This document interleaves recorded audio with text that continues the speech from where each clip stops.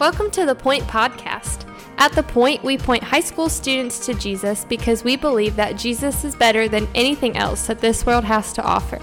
We hope that this podcast is an encouragement to you in your walk with Christ, but that it does not replace the time you're already spending with the Lord. Thanks so much for listening, and here's our awesome high school youth pastor, my husband, Justin Kinley. So let's start with Psalms chapter 12, and then we'll make our way through it a little bit. It says, "Save, O Lord, for the godly one is gone, for the faithful have vanished from among the children of man. Everyone utters lies to his neighbors. With flattering lips and a double heart they speak. May the Lord cut off all flattering lips, the tongue that makes great boasts, those who say, with our tongue we will prevail. Our lips are with us. Who is master over us? Because the poor are plundered, because the needy groan, I now will arise, says the Lord. I will place him in the safety for which he longs. The word of the Lord are pure words, like silver refined in a furnace on the ground, purified 7 times. You, O Lord, will keep them. You will guard us from this generation forever. On every side the wicked prowl, as vileness is exalted among the children of man." So pretty intense passage again here. And I don't know if you're recognizing this. Hopefully you're kind of walking through this with us, but you might have recognized it over the last few episodes. But the psalmist is really aware of the fact that there's a lot of evil in the world, right? Like, it's not like that the psalmist is just continually, and when I say psalmist, I'm just meaning the person who wrote the psalm, right?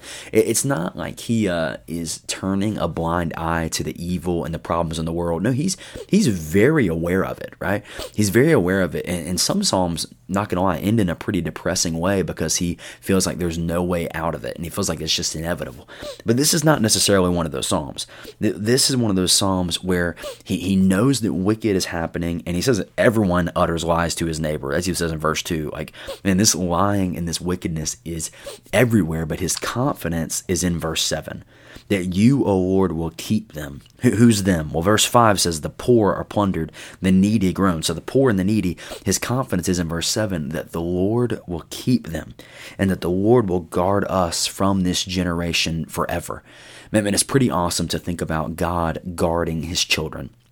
That the Lord will guard and protect his children. And I loved verse 6. I loved verse 6 in light of verse 7, because he says in verse 6, the words of the Lord are pure words, like silver refined in a furnace on the ground, purified 7 times. He's basically going above and beyond to say that God's word is so pure, and whatever God's word says is what's going to happen, and God will keep his word.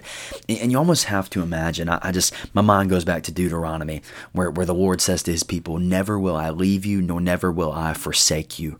And it's almost like you can just feel that here as he's saying that the poor and the needy, they're being oppressed, but God is ultimately going to protect his people from this generation. God is ultimately going to shepherd and provide for his people because his word is so pure, and he said he was going to do it, so you can count on him to do it. So I know a couple nights ago on Wednesday night, we talked a lot about Christian suffering, and I would just encourage you, this is one of those passages where, you can rest assured as a child of God that you can rest and trust in the protection that your heavenly Father will give you. As verse 7 says, he will guard us. He will. And it's trusting him and resting in that when we might experience persecution from a wicked and evil world. It's trusting and resting in the goodness of our Father. Thanks so much for listening. The Point is a ministry of First Baptist Church Indian Trail for high school students. We offer life groups every Sunday morning at 8, 9:30, and 11 o'clock, and we meet on Wednesday nights at 6:15. For more information, you can go to our church's website at fbcit.org.